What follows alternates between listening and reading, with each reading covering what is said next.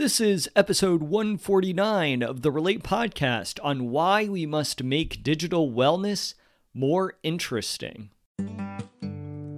We are spending more and more time in the online world, looking through our screens and increasingly disconnected with those around us.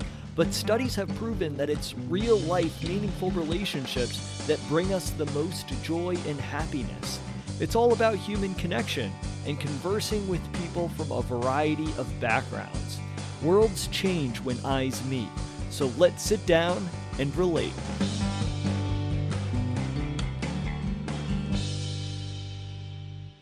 I am your host, Patrick McAndrew, and welcome to another episode of the Relate podcast.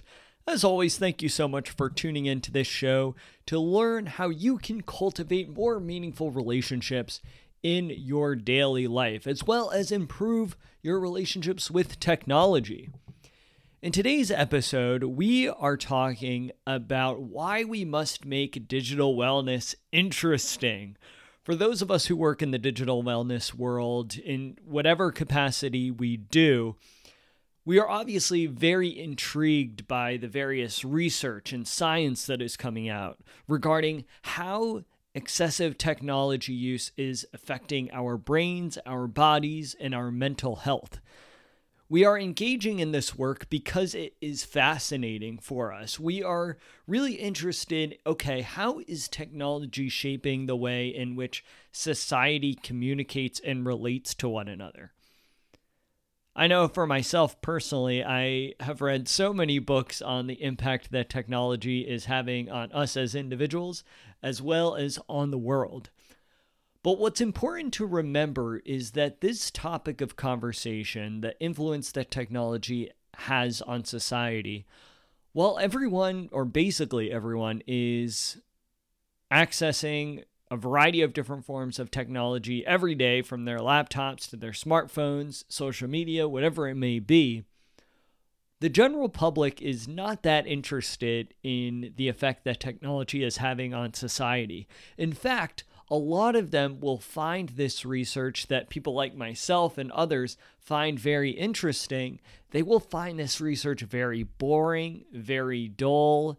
They might even believe that this research doesn't really have much of an impact on them and the way they live their lives, even if they are someone who is glued to their phone.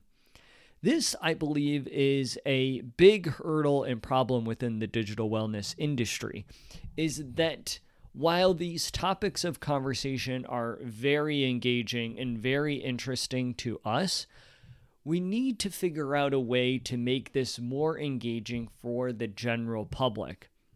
This comes with the understanding that we have a lot of competition. There are so many different apps and devices out there that are pulling the attention of your average everyday consumer.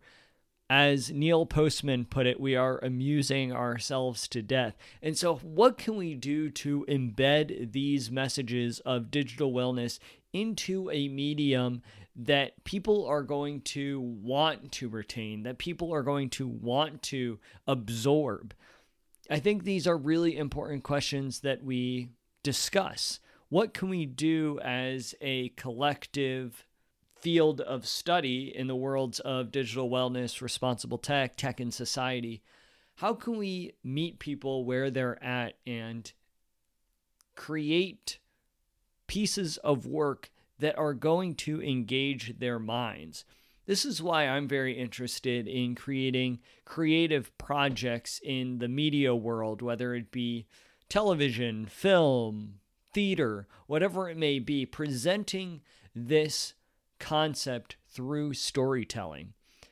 Now, many people are big fans of the documentary The Social Dilemma, and for those who have been unaware of the situation that we're finding ourselves in with regards to the excessive use of technology in our society, The Social Dilemma was this amazing, eye-opening experience for those people who might not have really given this much thought before. There's a lot of people that I've talked to outside of this world who watched The Social Dilemma and were like, oh my gosh, this is like, the mind was blown. But the thing is this information has been out there for a long time. There's been people like Nicholas Carr, Sherry Turkle, among others who have been writing extensively about this topic. Neil Postman, as I mentioned before, that's going back a ways away. And when these people wrote these books, obviously they were very engaged with the topic, and the people who are also engaged in this topic are going to read those books. But we need to figure out a new way to reach the masses. We need to figure out a way to make digital wellness interesting. I think that a lot of people find the topic very dull, and because they think it's dull, they don't want to engage in it.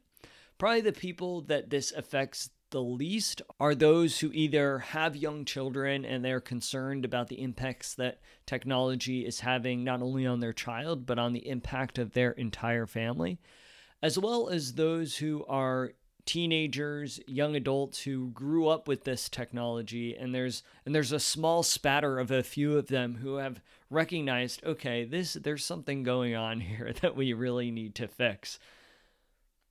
Outside of those groups, I don't really see too many people wanting to engage in this topic, and this has really been the case for me since I've been in this world.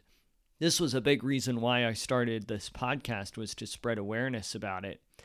And I guess in some ways, yes, you have to meet people where they're at. Yes, you have to be ready whenever that person is ready themselves to have the conversation.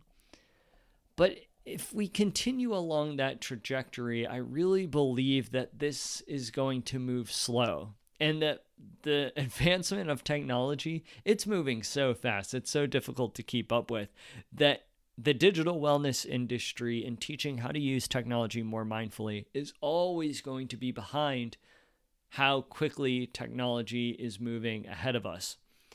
This is just some food for thought, something that I thought I would share in this brief episode for all of you listeners to ponder on. What can we do to make digital wellness more engaging, to make it more interesting, and to make it a topic of conversation that people actually want to engage with?